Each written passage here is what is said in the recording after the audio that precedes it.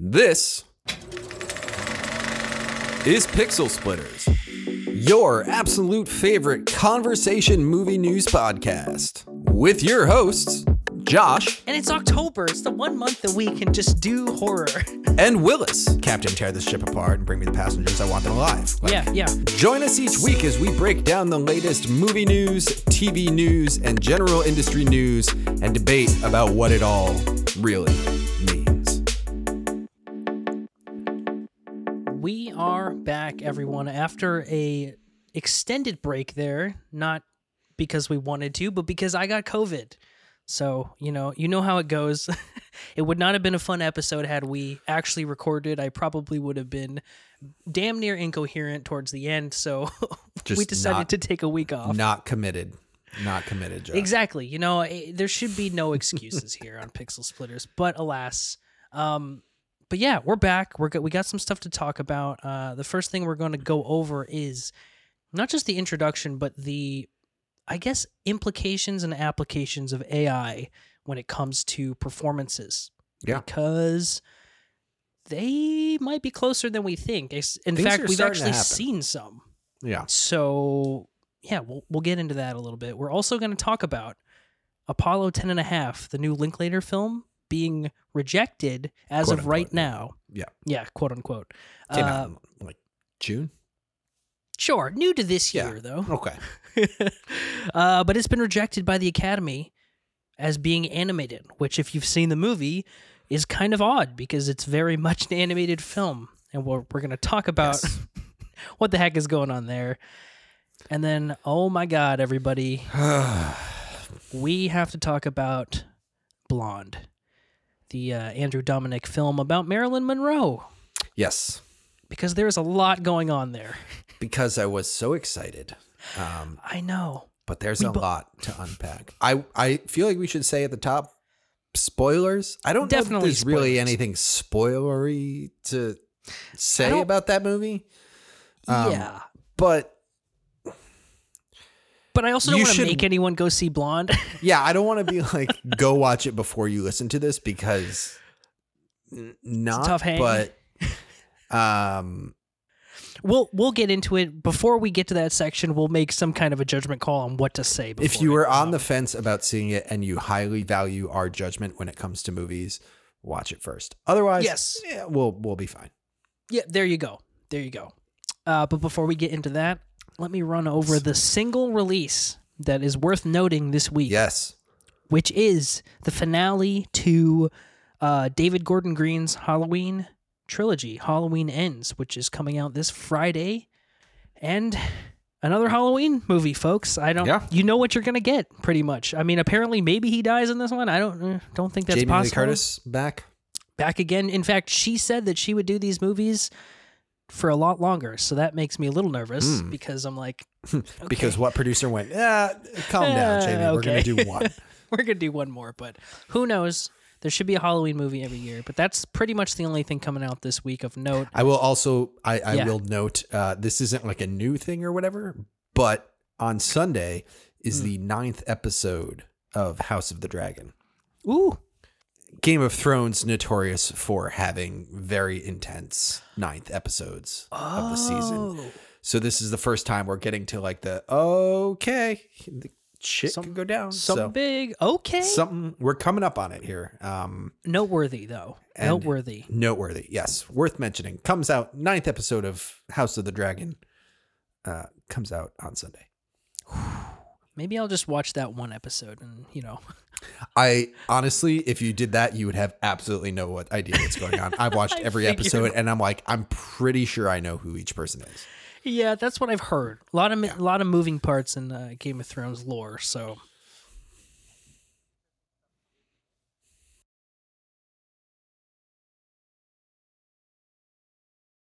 So, AI performances. We've talked before on this show about deep fakes, AI. In fact, we had someone reach out to us about AI technology and talk to us a little bit about it. And, the big conversation started with the Anthony Bourdain documentary where they faked 3 of his lines. Yes. Like reconstructed his voice as part of the documentary. Right, and wasn't it part of his journal or something that they had? I believe they were emails that emails he sent. So it was something that he said, but they faked his voice for the style of the documentary. Right. And we also talked about this. I believe Luke Skywalker in the Book of Boba Fett show was entirely AI voice, which I didn't really know going into it. So that was interesting, but it's becoming something where we only just started talking about this and people are using it in major, major ways already. Yes. But now, I guess to wrap it all up into the Star Wars news, the great James Earl Jones. So yeah, some interesting stuff coming, but let's get on into this here episode. We'll no longer be doing the voice work for Vader in the future. Yes. Which, like, yeah, man. Yeah, dude. He's 91. Yeah. Like, live your life, Yeah, so James Earl Jones retiring from The Voice, but signed over, I guess the phrase is the rights to his voice. I guess. I believe so. I think what they said is they gave permission to use his vocal likeness, I think, in order to keep this character alive, because I mean, Darth Vader, he doesn't you can't like recast Darth Vader. Arguably really. The most iconic voice in the history of cinema. I'm like, I thought about this a little bit when we were first talking about this, of like, is there somebody else out there that I'm like, who else? I would know that that's not him. Yoda. But like, Yoda hasn't been voiced by Frank Oz in years, True. Literally the other one I came up with was Mufasa, and I was like, well, that's James Earl Jones. It's because it's James Earl Jones. But yeah, like it's it's iconic, and you can't just. I don't think there's anyone that could step in and just be like, here's Darth Vader now. Mm-hmm. Especially because we had the original Darth Vader, but like we've gotten so much other, and qualifier, I guess, but we've gotten so much other Darth Vader content since then, that's still the same voice. Yes. Like at this point, you'd have to completely redo the character to kind of get it somewhere else, and you just don't want to do that because like it's so we iconic. Just got Kenobi, which is like some 30, 40 years, 50 years post original Star Wars. Not quite 50, but like getting there. You know what I mean? And so it's one of those, you can't just you can't do it. I wouldn't get in there. Right. It's messy. But the question, well, there's multiple questions here. I mean, ethics, there's a lot of different things, because this kind of opens the door. Now, it's interesting because he did have to sign rights. Like they couldn't just like take this and use it without any permission, because it is a voice, which is weird because it is still his likeness. Yeah. Right. But you don't like patent a voice. Like you don't like. Yeah. Yeah. I don't know what the like the terminology is there, but it's a weird kind of area that they're getting into with this type of stuff. Well, it comes to an identity theft kind of question. If they were to continue to using his voice without his permission, it's like, well, that's me. You can't just pretend to be me, Right. So one of the questions that I had was, do you think there will be a time where there are no performances? Because we're getting into a position where you don't need to act it out. You also don't need to really do the vocal work for it either. Yeah. When are we going to get to the point where like you can just copy paste some dude's face? And when does that when does that take away from, because it's not his performance, if like you just had someone else do the performance with someone else's likeness on it, like that's not. Well, like in the voice kind of thing, my question becomes is like to the performance thing, like it's not just like, oh yeah, we have his voice. Like there's still, like performance to that. Acting, like, you know what I mean? Like, like, is there, like when James Earl Jones plays Darth Vader, there is like almost an accent to it. Yeah. And it's like, who is dictating when Darth Vader's voice goes up, goes down, when he says something fast, something slow? Like that's the whole thing. That's like, that's what the actor gives to it. And that's something that like, I don't know, maybe it is something that AI can just replicate, but like Maybe. it has to be replicated with intention. Right. And AI can't necessarily tell if the text that it's being fed is something that's dramatic and will be way more effective if it's said slowly Right. with intention. Right. Or if it's something that's like, you know, a very fast, like, what's the line he says in A New Hope where he's like, Captain, tear this ship apart and bring me the passengers. I want them alive. Like, yeah. And it gets more you're intense. like the kid, and he's like, I'm like, bring passengers. You know, Yeah. like that's something that like a computer doesn't know, and there has to be an intention to that. So that becomes a question then of like, who is that performance coming from? Right. Is it Which the is a computer really interesting programmer? Yeah, is it like the guy that's feeding the AI of like, Right. you know, like, is that an art form in of itself of dictating AI? That is crazy. That is crazy. And it's also like, well, then who could you nominate that performance for something? Like, could Yeah. you say this person gets like a best acting award because of the performance that they put into a computer? There's your motion capture thing. There's the Oscar that Andy Serkis deserves 15 It's times true. over. But that's like almost a reverse of it, of that's him bringing something to a digital thing as opposed to something digital being brought to a live performance.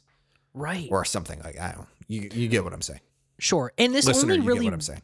Right. And this only really works for stuff like that, where it's like Darth Vader. It's so iconic that you just can't get around this. Yeah. Like, it has to be James Earl Jones. If not, it's like you could because you couldn't just throw Tom Cruise's face on somebody. And that's a bad example. You couldn't throw Daniel That's Day-Lewis's possibly the worst example. Yeah, that's a terrible example. You couldn't put Daniel Day-Lewis's face on somebody and then just have them act. Yeah. Or, you know, do the mocap and have it be like, well, it's Daniel Day. It's technically, we licensed out his likeness. So, like, what does that mean? Like, we're getting into an area where, like, the interesting thought that's like a weird parallel to that comes to mind is the twins in Social Network. Yeah. Both played by Armie Hammer, but in scenes where they're together, Armie Hammer's face was mapped onto this other guy's performance, which That's right. kind of sucks to be him. He does have a cameo in it. I think he like walks up to them when they're like standing outside of the bathroom or whatever. That's the guy, but Yeah. But, like, that's it's in the same kind of vein as stunt work of like, that's a very, you know, you're not the forward facing look of it. right. So it's a weird, like, it's another step away from actual performance. Right. And if it's just being used to bring people, quote unquote, back from the dead, what's the value in that when it's not something like we said, like Darth Vader, where the character will just continue to live on throughout history? Yeah. You know, you couldn't just grab somebody and throw their face and be like, oh, this is now, here we go. It's Jimmy Stewart. It's like, it's not. It looks like him, sounds like him, but it's not that person. So, like, what are we getting? What are the applications for this? Is it just for, like, the cameo of, like, oh, it's Carrie Fisher? Like, is that what it should be used for? Is it feeding, like, the nostalgia Right. monster of, like, you know, would be great while we're making this movie that's based on a movie that came out 40 years ago. Right. It would be great if we had, like, the same actor who looks like they did back then. Right. It's weird. Yeah. My question becomes, what are we going to get from Darth Vader now? You know what I mean? Like, is this a kind of thing, like, are we going to be like, oh, well, now that we have the rights, like, let's do a Darth Vader series? Oh, God. You know what I mean? Like, but I don't think that's coming. I don't either. But it's not out of the question. But it's not, like, it's not far removed from, I don't have a good example. I want to say, like, She-Hulk or something like that, where it's like, here's an entirely digital character. Sure. But it's, like, digitally... The performance is digital, audibly though. digital versus Right. physically digital. Yeah. Sure. And, like, what does that even mean? Like, what should we be taking from that? Because, like, the Luke Skywalker thing's an interesting case because I didn't feel much when that performance, quote unquote, was going on. I was just like, oh, he's just here saying lines. Like, It's Luke Skywalker. Yeah. Yeah, it didn't hit me with anything. So, Well, I don't. let me throw another potential idea at you here of Yeah. what would it have been like if we were talking about Val Kilmer in Top Gun? Like total digital recreation Val Kilmer? Well, I mean, maybe not even completely digital recreation, but like, you know, I mean, Val Kilmer doesn't have a voice anymore. Yeah. Or a very, Yeah. you know, Yeah. not like his voice is not what his voice once was. Right. But the same technology that's being applied to James Earl Jones could theoretically be applied to Val Kilmer. But does that take away from like Val Kilmer, or like Val Kilmer's like does it count even if he signs off on it? Which I'm not saying that he would, but like, does that count as part of Val Kilmer's canon? See, I don't know, because like you're taking something away from the reality of the situation. Like filmmaking, it was basically like you get what you get. Like this is what you have to work with, and put something on the screen. And with all of this stuff, we're getting to the point where it's like, yeah, but you can kind of do it after. Like you can kind of do whatever you want, you know, do a whole CG performance, shoot the whole thing in post, like so that's a really good question. I don't know. That's what it's going to be. That's the interesting, sorry to tee off of what you're saying. We're going to get something probably in the next 10 years that is a completely AI performance of something. Totally. Completely AI, like deepfaked. Although even a deepfake has to be mapped onto something. But yeah.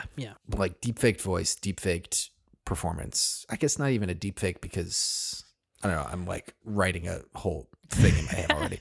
Reminds me, do you remember the movie Simone from like 2002 or 1 or something?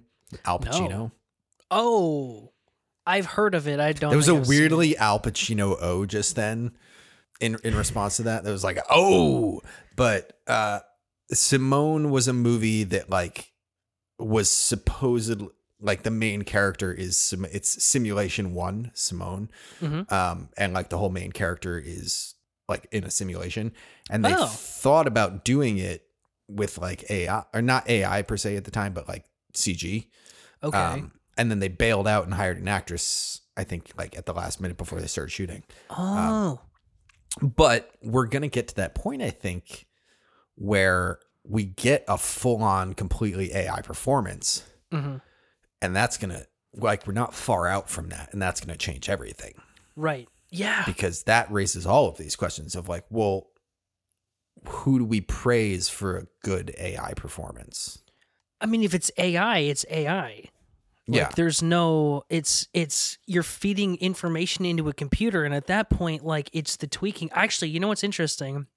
This can be one of the last things we say about this, but AI art has become something really prevalent over the past, like, month, where people are just like, oh, like, here's all of this stuff that's been, and people are trying to make the argument like that, oh, I had to do all the legwork of tweaking it in the program. And it's like, but you didn't really do the work, though. The computer did the work. You told the computer roughly what to do. Yeah. So it wasn't really yours. The area is too gray. Like, there's no... It's like a subgenre of directing almost, of like AI directing, of like... Exactly. It's like directing animation or something like that. You know, it's like directing lighting for an animated film. Right. That was a weird cadence. Directing lighting for an animated film, like, is a different concept than directing lighting for live action, because it's just totally apples and oranges. Right. And directing an AI on how to play Darth Vader is very different than James Earl Jones in a booth saying, James, let's take it a little bit slower this time and see how that feels. Yeah. Like, you're just inputting code into a computer and telling it, do it a little softer, do it a little more, which... Yeah. This is wild. This is like an entirely different... It's an entirely different concept around directing. Yeah.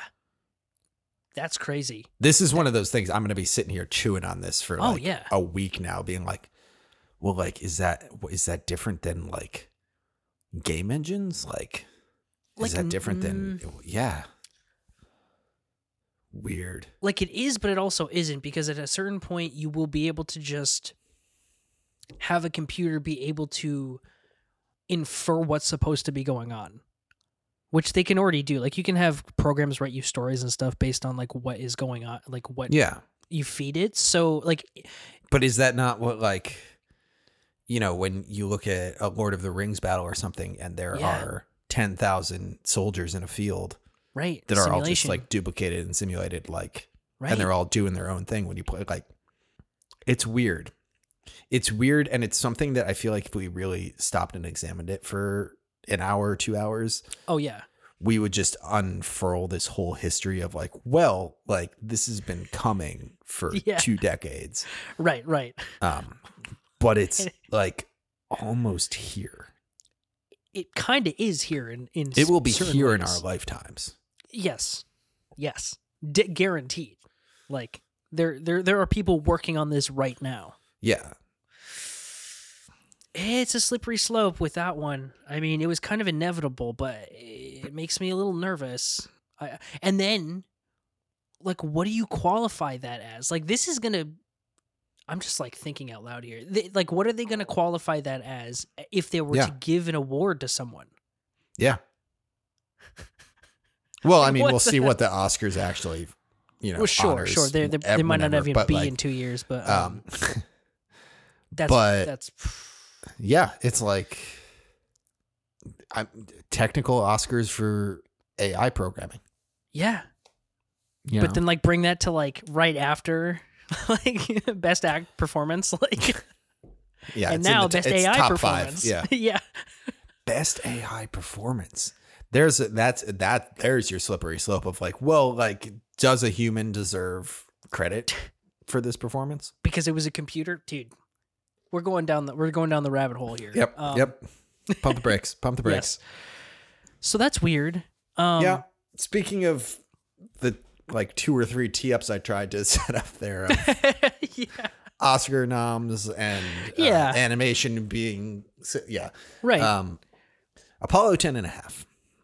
Yes. A lovely movie. Yeah. I really like that movie. I did too. Very Not what I understated. expected it to be, No. but like it is a Richard Linklater movie. Exactly. Which is his whole jam. Yeah. So this is an interesting case here because I think we've talked about this movie specifically on the podcast, but I if you've think not so. seen it, it's a very specific animation style that is a mixture of rotoscoping and classical animation. But the whole thing here is that the Academy, the one that we've been speaking about, that we speak about a lot, is at this point not considering it in the animation category at all. Yeah. Which is interesting because regardless, it is drawn. The entire movie is Yeah. drawn. So for our listeners who aren't necessarily maybe filmmakers, I don't know if we Sure. have any of those, but maybe. Sure. Rotoscoping is the art of filming something like live action, taking live action footage and drawing and animating over it. Yes. So you go frame by frame and create like a animated cell over the live action frame, using the live action frame as like a guide. Right, right. Lots of great movies have been rotoscoped. I think all of the tentpole ones that people may have heard of have been done by Richard Linklater. Yeah, yeah. Waking Life, A Scanner Darkly, Apollo 10.5. Yeah. And a lot of classical animation was done through rotoscoping, just not Yes. with computers. It was just they would take reference and they would draw over the reference with Snow White or something like that. Original lightsabers, rotoscope. Yes. Mm-hmm.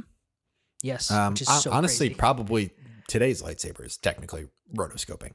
Most animation, I mean mocap animation, all rotoscoped. Yeah. Like there's no mocap like basically doesn't work. So like they have to roto it anyway. So most things you've seen where there's a person or a humanoid that's not a human, it is probably rotoscoped in some way. Yeah. So it is animation. It's just animation over reference, which is I think the main issue that they're bumping up against here. Yeah. And also that this isn't necessarily like a kid's movie. I mean, like, I guess like Yes. could be a kid could watch it, but it's not Toy Story. A kid would have a lot to unpack from watching Yes. Apollo 10.5. Yes. Focuses on a kid, sure, but like I don't think there are any like 10-year-olds out there that are appreciating what it was like to be a 10-year-old in the 1970s and being a part of the Apollo missions. No. So rotoscoping as a whole, there's, like you said, there's two parts here. There's the rotoscoping and there's the does the Academy hate not kids animated movies? Right. The rotoscoping, like, yeah, it's animation. Like, shut up. Yeah. Like their definition by it was something that is done frame by frame, Yeah.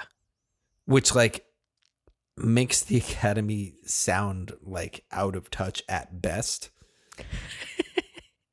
Doesn't my reaction when I read that was like, it feels like they're like, well, you just put a filter on it. It's like, aren't you guys all filmmakers? I'm like, I mean, I guess arguably animation is like a more niche kind of filmmaking. That feels weird to say, but like kind of. Sure. Like your general filmmaker might not have, I mean, I as a filmmaker certainly have less understanding of what goes into animation per se than like, you know, an animator. Yeah. I am conversant in it, but couldn't probably pull it off on my own.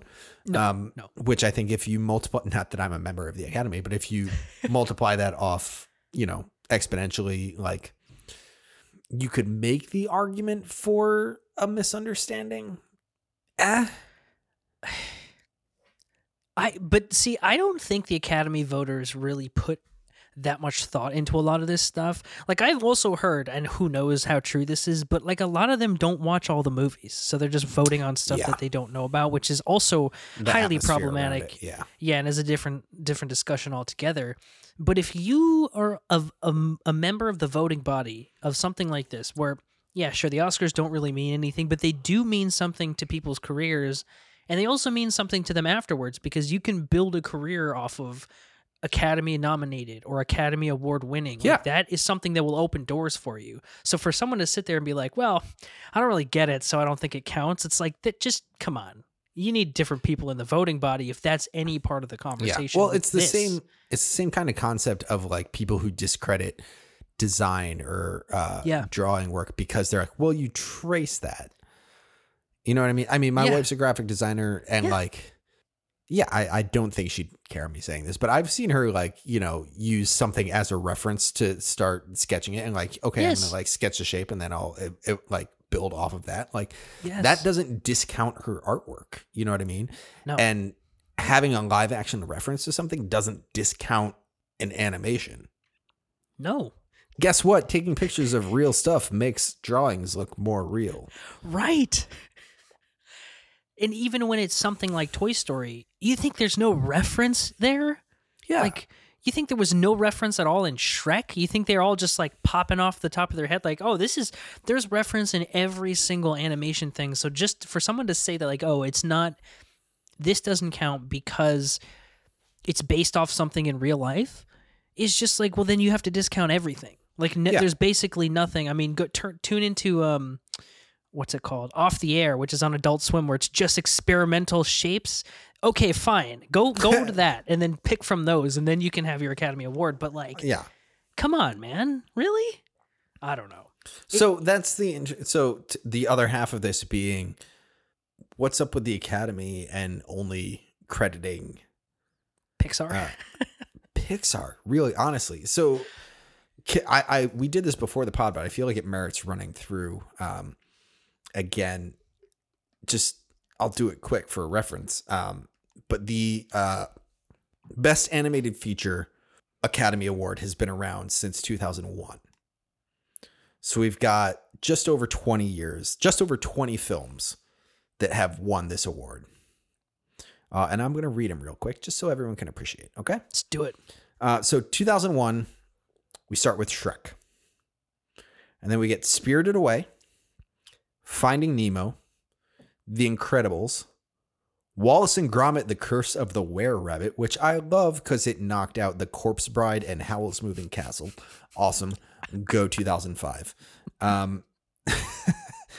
2006, Happy Feet. and then Ratatouille, and then WALL-E, and then Up, and then Toy Story 3, and then Rango, and then Brave, and then Frozen, and then Big Hero 6, Inside Out, Zootopia, Coco, Spider-Man Into the Spider-Verse, we're up to 2018 now, Toy Story 4, Soul, and Encanto. Disney, Animation, Pixar, what? DreamWorks. There's 2 on here: Spirited Away, Wallace and Gromit.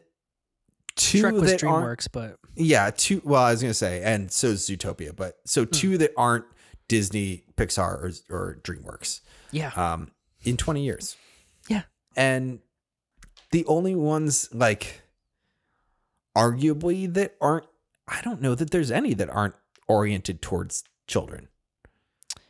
I mean, you could argue that Spirited Away is like a little more adult, but it is definitely geared towards kids. Yeah, I was gonna say only arguments I could make would be Spirited Away and maybe Soul, Sure, but it's still like and maybe Pixar. Spider-Man Into the Spider-Verse, but like, sure. but all can be appreciated by children. Whereas Yeah. last year we had Flea, which if our loyal listeners will remember me being super excited about. Yeah.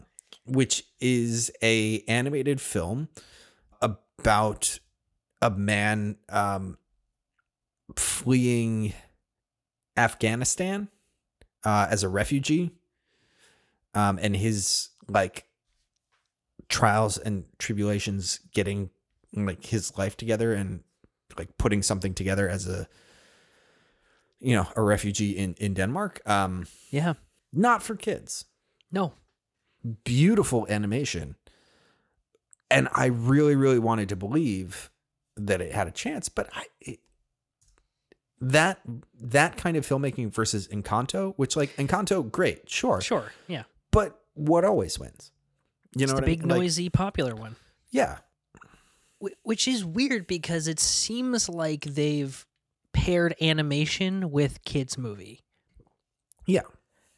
Which isn't really true, and it kind of, again, nothing against any of those films. I actually love every movie on that list. Yes, absolutely. But it puts it on a level. It puts it down a level without knowingly doing so when you say, oh, it's a kids movie, because it's like it doesn't have to have things that are overly complex in it in terms of themes or ideas necessarily, although they can be. Something like Soul, but again, like you said, Soul really isn't a kids movie. Yeah. So it kind of puts it down a couple pegs when you say, oh, they're just for kids, and I think that's where it kind of gets lost. And then you put something like Apollo 10.5 to bring it all the way back. Is that one of the reasons why they didn't choose it? Now they're saying animation and stuff like that, but would that have been discounted right off the bat because like it wasn't as good as like Turning Red or something like that, or it wasn't as popular as Turning Red or something of that nature? Like I don't know. I think a lot of people think like that. Oh, animation equals kids, and like that's not absolutely really that true. Absolutely, and it's like it's one of those. And maybe it's not, I mean, like you're saying, the popular ones, the big name animation ones, there are big name animation ones that just don't belong in the nomination list. Yeah. 2019, How to Train Your Dragon, The Hidden World, like Oscar nominated, like fine movie, but like, come on. I would sequels. Bet I would. It's not. We're not even in like numbered sequels for How to Train Your Dragon with that one anymore. Like, yeah, it's like a How to Train Your Dragon story. Yeah, and it's like there are so many animated films that are made every year that like are worth like. It doesn't seem like animation is. What am I trying to say here? The criteria for nominating an animated film seems way more like a popularity contest than an auteur contest. Like way more than the Best Picture nominations are. Totally. You know what I mean? Because when you look at like 2021, where you get Encanto, Flea, Luca, The Mitchells versus the Machines, and Raya and the Last Dragon, I'm like, those are the equivalents of like Marvel movies being nominated. Totally. which people would lose their mind if Doctor Strange Multiverse of Madness was nominated for Best Picture. And like won. You know, like that's like the equivalent that we're talking about of like Yeah. it's they almost treat it like it's a genre specific category that it's just doesn't have to be. Exactly. That's what it is. Like it's become its own genre, which is also this type of movie, and the animation can be whatever. Yeah, you're so right. I'm curious to see how much live action The Way of Water has in it, because like by their metric, it was like 75%, and I'm like, I think that's going to be pretty much. And you want to talk about based on? Yeah, and that is rotoscoping. Like that is what that is. So that's a really interesting counterpoint. Like, would that be considered? Well, Avatar was, right? For Best Animated? No. For Best Picture? Best Picture, yeah. Oh, yeah. Oh, Way of Water has a good chance of being up there for Best Picture. But like that's an interesting thing of like how or like you get into the Lion King. Yeah. The CG one, like how much of that technically, like, oh, the live action, that's a worse example than Avatar, but like no, but I get what you're saying. Yeah. Avatar, the original one, nominated for Best Picture. Yep. 9 nominations: Best Art Direction, Best Cinematography, Best Director, Best Film Editing, Best Original Score, Best Picture, Sound Editing, Mixing, and Visual Effects. I don't have any arguments there really, but yeah. You want to unpack how you art direct an animated film? No. Not that you don't. I'm not discrediting anyone out there. True, but like, true. That's Very a different conversation than like, yeah. Yeah. If the Academy's gonna split hairs about rotoscoping versus animation, like I'm gonna split hairs about art directing a 90% CG movie versus art directing like Top Gun. Yep. What a weird reference to. You know what? It's okay. Put them on a landing strip somewhere and call it a day. Versus art directing Blonde. Look at that. There you go. At that. We'll edit that all nicely so it sounds like I just seamlessly transitioned. Flawless. Yeah. So Blonde, ladies and gents and everybody else. Where do we start? Well, let's start here. No, let me start. Okay. How many stars do you give this movie? Out of 5? Really? Yeah, out of 5. I gave it 2 stars out of 5. That's where I landed too. All right, that wasn't a good place to start, but I mean, kind of like, so like this was my most anticipated movie of the year. That's where I was going to start. Yeah. And I'm giving it 2 stars, which like you gotta not make a good movie for like, I like most movies. And it's Andrew Dominik, who we both enjoy as a filmmaker. Yes. Not as much right now.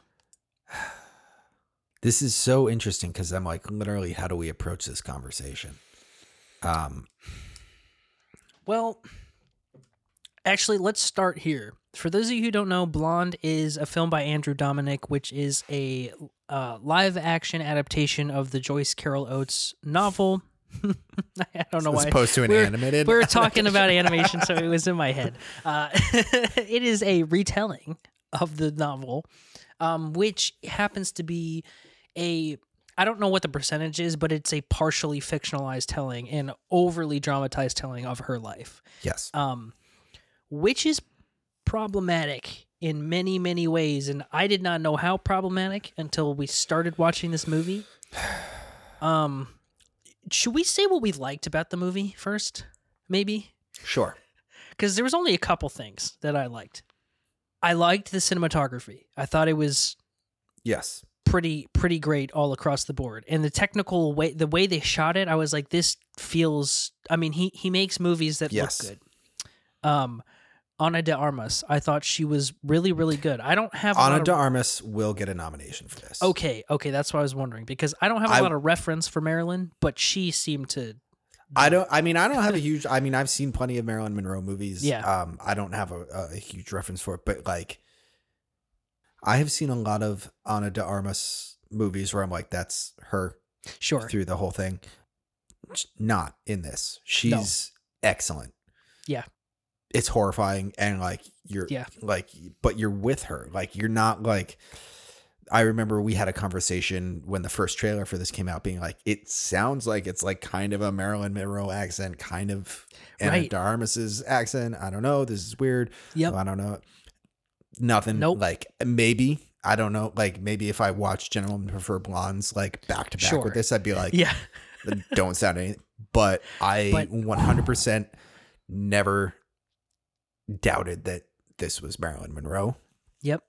You know, in terms of performance. Sure. As you said, the cinematography, like from a technical standpoint. Yes. This movie is fantastic. Yes, exactly. I feel like I don't fully grasp, but I feel like there is very specific intention around the cinematography and the variation in color versus black and white versus aspect ratio. Mm-hmm. Yeah. I texted you specifically because there's one shot that's 9:16, and I'm like, wow. Yep. Like literally pause the movie when that happened and be like, what? Yep. He took a photo and sent it to me. Yeah. Like blew apart my whole world in terms of like what's acceptable in a major motion picture. But from a technical standpoint, this movie is amazing. Yeah. Like a masterpiece. Which arguably makes everything else so much worse. Yeah. Yeah. From an emotional standpoint, from a representation standpoint, from any other standpoint outside of technical. Yeah. This movie is horrifying. Yeah. It's so hard to even like put it into words because like it is, well, all right, to just speak plainly, it is absolutely like victim blame. Like the character is completely a victim through the whole thing. There is no like part where she is like the strong woman that Marilyn Monroe was. Mm-hmm. Like there is just like a misrepresentation of everything. It focuses on the most horrible parts of her life and like offers that as this is how it was. And this is who she is. Like this is her this character. is who she is. And like is just completely submissive to every man in her life. It's a horrifying character. Yeah. Yeah. It's a movie that like by all accounts should have been like sympathetic, you know, one of those types of films where it's like it's telling it how it was, but at the same time it's like, but look at how amazing this person was, but you'd never get to that point in the film. It's accusatory like the whole way through, where you're kind of like, even from the beginning with her mother, you're like guys, it starts off with one of the hardest scenes ever to watch. Like it just like her mom going through that manic episode and like the fire and just it starts off tough, but it never gets anywhere. Like by the end, you're just like, well, she went through hell and now she's dead. Like that's how I felt. She went through hell and ended up killing herself because of it. Right. And she was unhappy, which maybe she was unhappy, but it made it seem like she put herself in this situation and he was blaming her. He literally was blaming her through the whole movie. And it just, you can't get past that. I mean, there's like horrific like miscarriage sequences and abortion sequences and like things that you're just like wildly obsessed with her sexuality, her like physicality. Like, yep. Yeah. Yeah. And after reading some of his words about her, where he was like, I don't really like her movies. I've never really seen any of them. You know, he literally said, Gentlemen Prefer Blondes is about a bunch of well-dressed whores. It was the quote. Yeah. And so after reading that and then seeing this, you understand where he's coming from, where you're like, he really dislikes this woman. Yeah. I think. So the line I read that made me think about it was he said something, and I'm paraphrasing, but he said something like she killed herself And that's the interesting part to me. So that's the story I wanted to tell. Which, from that point of view of why did Marilyn Monroe kill herself? Sure. I can see this script coming out of that. Sure. Because it's like, here's all these negative things that happened to her that culminated and like, but that's a shitty interpretation of that. Right.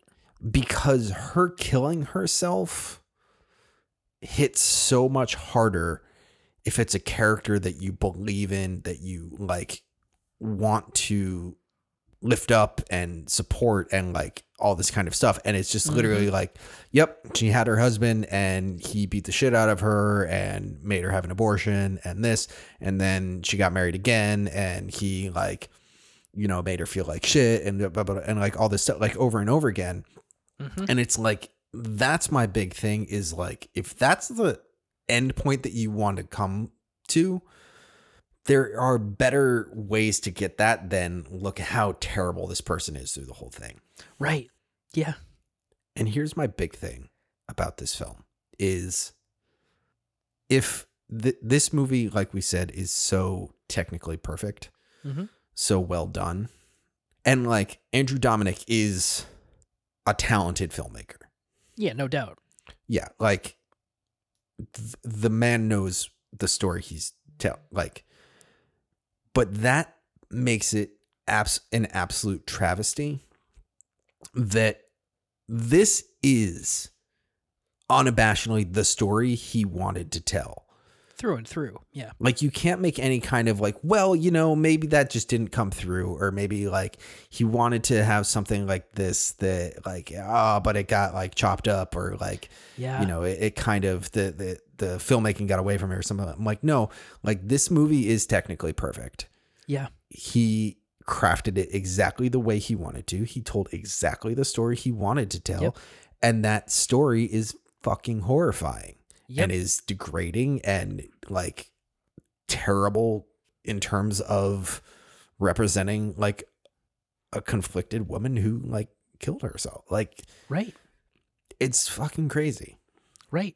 And it doesn't make you feel like everyone who wronged her was really in the wrong, which was another thing that I had an issue with, where you're just like, these things just happen. Obviously there was no real repercussions for a lot of this stuff. But it's just thing after thing after incident where it's just unrelenting and nobody is being accused except for her.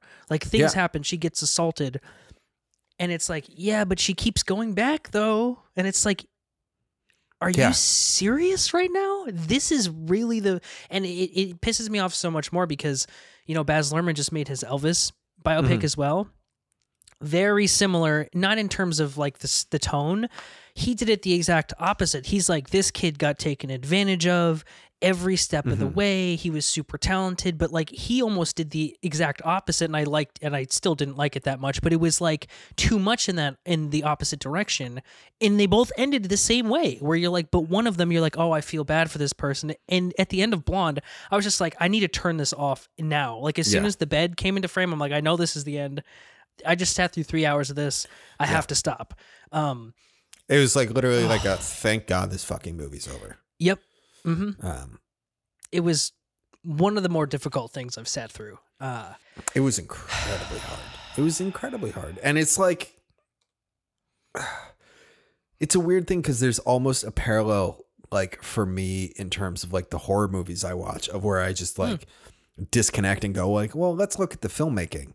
Right. You know what I mean? And I was like, oh, okay. Yeah. Like, oh, interesting filmmaking. Like I like was like trying to examine. I'm like, all right. So like is there something like when it's in black and white, that's her interpreting herself as, like Marilyn versus like when she's Norma Jean, or like what's going on here.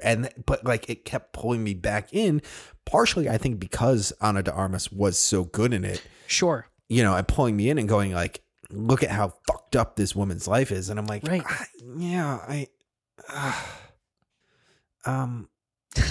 don't think her life was like there's so many articles floating around the internet right now of like, let's talk about like how much good Marilyn Monroe actually did and like what was great about her, because like there is a real fear and like I'm losing all my words. There is a real fear and like a valid fear of like this will become an interpretation of who Marilyn Monroe was. Right. You know, Which I think most people are like, wow, this was absolutely upsetting and doesn't seem like this is the way it was supposed to be. It is like baffling, but it's also like kind of reassuring to see who these filmmakers actually are once they get freedom to do what they want to. Because this was a Netflix movie where he got a budget of whatever he wanted to, make it as long as you wanted to, make it about whatever you wanted to make it. It'll be rated NC-17, which like would never go to a theater anyway. So like he really got to make the movie he wanted to. And this can we talk about the NC-17 for a second? Sure. Would you have rated this NC-17? I don't think so. I mean, it's like horrific. Yeah. But I don't think it. I don't know if. Well, it's interesting because the rumor before it was, there's like a rape scene in it. Right, like a really graphic one. Like a really graphic. And that happens in like the first 10 minutes. Right. And like it happened, I was like that wasn't like anything. Right. For it to be rated, can't go in without being 17. Yeah. I don't. But as it went on, I kind of was like, the JFK scene was really. I'm like, this is vaguely pornographic. Totally. Yeah. And I can't imagine like that's just like that whole thing with the JFK scene felt very much like I don't have respect for this person. 100%. Yeah. Like, yeah, tough. It's tough, guys. It's a movie that I honestly would say don't watch because it's one of those types of films. Yeah. A lot of movies I'm like, it was terrible, but go for it. This is a different level of like it might ruin your year, honestly, if you watch it. There's not anything really positive to pull out of it. No. Even her performance, I'm like, yeah, but if she was in a different movie, as this, oh man. And her performance can be like you could grasp the level of her performance by watching YouTube clips of this without having to be fully engrossed in the whole thing. Right. You know what I mean? Like the clip that they play when she's nominated and they play it at the Oscars, will be enough to understand the performance that she gave. 100%. Yeah. Because she is consistent all the way through. She's great. She's so good. And I have like newfound respect for her. Not that I didn't have respect for Ana de Armas before, but like. True, but she was in a lot of popcorn movies. There's depth there now. Yeah. Yeah. Oh God. But fuck, man. brutal, unrelenting, terrible movie. And it's an interesting thing because it's really tough for me to make it about me. I got, but like it's like tough for me because I did love Andrew Dominik so much. Me too. You know what I mean? But I definitely use that as a past tense now. Yeah. Because I'm like, I will not get excited for a movie from him again. No. You know what I mean? I'm like, this is what you wanted to make with Freedom? This is what, and like, not even like, this is his vision. This is his, like, let me tell the story of Marilyn Monroe. What a slut, what a whore, good thing she died. Yep. That's pretty much the message. And my God. So, with that bright and cheery note, guys, that's going to, I think, do it this week. Let's stop talking about it. I'm going to go be sad again. I know. I'm going to have to watch something that has nothing to do with that. Oh, my God. Ghostbusters Afterlife. There you go. There you go. So, I feel like I should clarify that like we were talking about Ghostbusters earlier, so I didn't just pull that out of nowhere. True. So let's move on to the recommendations, shall we? Neither of us are going to recommend Blonde, but what we are going to do, yes. Although it could have fallen into this category because I decided that we should have done a movie that was not necessarily the scariest movie you've seen, but a scary movie that's not a horror film. because there are tons of them like that. We just talked for 25 minutes about one. Yeah. So, but these are movies that we would recommend you see. So Josh is trying to bait me here because he knows I don't watch horror movies. Yes. And and it's he's like- October. It's the one month that we can just do I know. horror. I was like, all right, here it comes. Yeah, I'm gonna talk about horror movies. Yep. Do you want me to go first? No, I'll go first on this one. Okay. Because I feel like mine's like, okay. But mine is one that I like is not a horror movie, but is definitely scary, definitely pulls me in, and there are a couple parts in it that make my blood run cold. And that is a movie that we've talked about a fair amount on this podcast, but never recommended. Ooh. And it's David Fincher's Zodiac. Oh, dude. Yes. There are so many different parts of this movie that are like different levels of just like anxiety and stress and scare. Yeah. Like there is the scene when they're interviewing the guy, most descriptive sentence ever. In the movie about... Yeah, in the movie about with the thing and the guy in the code. No, when they're interviewing the guy they suspect to be the Zodiac killer. And it's just like the tension there is palpable. And like they think that this guy could kill them at any time and like all this kind of stuff. And, Yeah. you know, there's just that just general discomfort, fear. And then there's the actual stressful, unyielding anxiety of when you see like the actual murders. Yeah. And that like when there's the couple by the lake that just gets stabbed repeatedly, that it was like, And he comes over the hill. Definitely influenced Reeves's Riddler. yeah. Just like there's just these levels of like anxiety So to that scary. movie that I'm just like, That And is I- a horror scene. That is like... yeah. And I can't even disengage from it because it's David Yeah. Fincher and it's brilliant filmmaking. So I'm like, fuck, Right. I'm in it. Damn it. yeah. Yes. That's a great so one. Zodiac is a fantastic movie. It's absolutely worth the watch. Jake Yeah. Gyllenhaal, RDJ, Mark Ruffalo. Ruffalo. Mm-hmm. I mean, Fincher movies, he's like Kubrick, where like they can go either way on a Yeah. lot of his films. Where you're like, even The Game, I'm like that could be horror if you're looking at a certain way, you know, or Panic Room. You're like, 7 for sure, but Panic Room, Interesting. yeah. I haven't thought of Panic Room in a long time. good movie. Yeah. That's a great one. I need to rewatch Zodiac again. It's been a while. It's Long. been like a decade. 2007. But Zodiac Jesus. is like 2 hours and 40 minutes long. Mhm. Oh, weird. That doesn't feel that long anymore. I know when you're like, I remember when well. I first saw Zodiac, I was like, this movie is taking forever. Yeah. But like 240, fucking Top Gun Maverick was basically that long. Yeah, bang that out. That's like an average Marvel film. Let's go.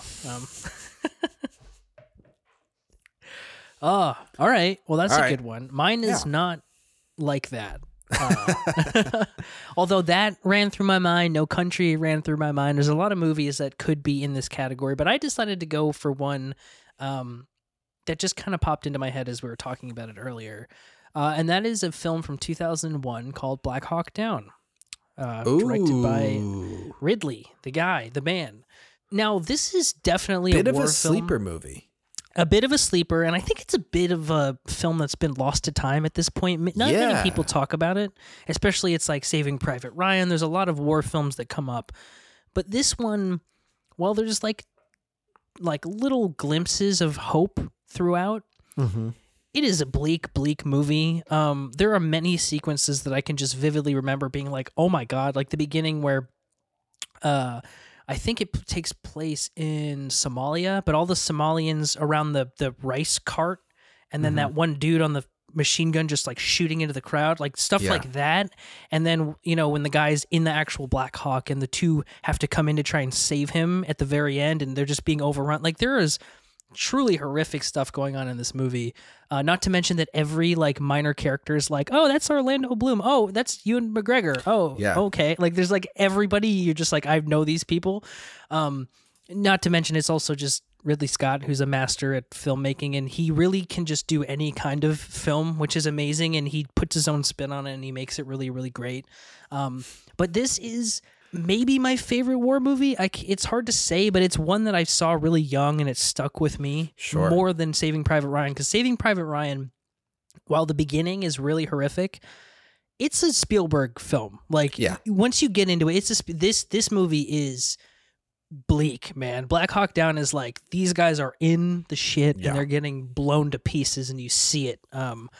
The guy getting the glass in his eye. Oh my God. It's so horrible. And it really doesn't make you want to go anywhere near a war zone. So It is wild. I've just brought up like the IMDb, like the cast in this is isn't Eric Bana in it? And like, so Tom Josh Hardy? Hartnett, Ewan McGregor, Tom Sizemore, Eric Bana, William Sizemore. Fichtner, Sam Shepard, Yep. like Jason Isaacs. Like Yeah. Like everybody, you're like, under all that grime. I haven't watched wait this a minute. movie in so long. It's interesting. My brain, like when you were like, "Oh, movie that's horrifying," Yeah. it's not a horror movie. Like, yeah, there's a quite a number of war movies that would fall into that. Apocalypse yeah. Now jumps to mind. All of a sudden. 100%. 100%. But yeah, Black Hawk Down, it's a banger. It can be a rough watch, but it's not. There's something there. You that makes cannot it, refer to Black Hawk Down as a banger. Bad Josh. Okay, fine. I enjoy the movie, and it's streaming on Hulu, so check it out. I might have to hit that. It's been a hot minute since I've watched that one. Me too. I'm gonna add that to my list of stuff to watch this month. So yeah, guys, there we have it. Another episode down. I feel like that movie, Black Hawk Down, has no business having been made in 2001. God no. Are you kidding me? No. It feels like that should be like from 1984. I know. Weird. Oh my God, it's so good though. I mean, the imagery, it's so visceral. Yeah. And to know that that's Ridley Scott and you're like, he can do anything. It's amazing. Yeah. It'll be interesting to see if we can get more just like horror war movies these days. All Quiet Yeah. on the Western Front coming to Netflix. I feel like that's got good potential. It definitely does. Ones that just are unrelenting. Interesting. That could be a whole thing to unpack of, can this generation make horrifying war movies? Right. Yes. I mean, we got the Hurt Locker. We got, That's you true. know, It's true. Zero Dark 30, Catherine I guess. Yeah. All right. All right. Cool. Yeah. Episode 70. There we are. 70, 70, man. 30 till Crazy. We'll have to do something special for 100 Yeah. in, 10 months, Yeah. 8 months, whatever. Sure. That's not that long. Holy crap. It's not. All right. That'll do it. That'll bring us home. Josh, where can people find you on the internet? That's crazy. 8 months. You can find me on the internet on Twitter at JoshFuller33. Fuller is spelled with no E. You can also find me on both Instagram and Letterboxd at Josh J. Fuller. And where can people find you, Willis? 8 months, man. And we just like do these. I know. Like they're not even hard anymore. It's just No. like, yeah, let's go talk about movies for a couple Yeah. hours. It's great. You can find me on the internet, on Instagram, on Twitter, on Letterboxd at Willis Film. And if you want to find the podcast, you can find us on Instagram at Pixel Splitters. You can find us on Twitter at Pixel Split Pod. And you can find all of our recommendations, including Zodiac and Black Hawk Down. Brutal night. That's a pair. That is a double feature. Can you imagine? Yeah, it is. You come out of it and you're like, oh. Can you imagine just like, I got to go to bed now. I just watched Black Hawk Down and Zodiac. It's 2 a.m. I got to watch, Abbott Elementary to unwind here. Something, yeah. Wow. Good stuff. Yeah, all of our recommendations on our letterbox. Feel free to subscribe, leave us messages, tweet at us, all that fun stuff. All the good stuff. And we will keep coming at you with our stuff, man, with our movie talk. With our takes, with our movie talk, with our opinions. And yeah, we love doing it. So Don't watch Blonde. please don't. It's very rare that I say that. Don't watch Blonde. It's It is a disgusting movie. Yeah. I really Good want Lord. a top tier Oscar nom movie for Ana de Armas now that does I know. give me something where she can really sink her teeth into it and I can appreciate it without wanting to cry at the end. Right. Oh my god. Get her with like Noah Baumbach. Get her with a filmmaker that's can get a good performance and it's really dramatic, but isn't gonna like be a misogynist about it. It's weird because I'm like, she has worked with incredible filmmakers. Yeah, almost exclusively. Yeah, like crazy. All right, Yeah, that'll do it. Will. Let's here we go. And here comes the curtain. Not thinking about Blonde anymore. End of pod.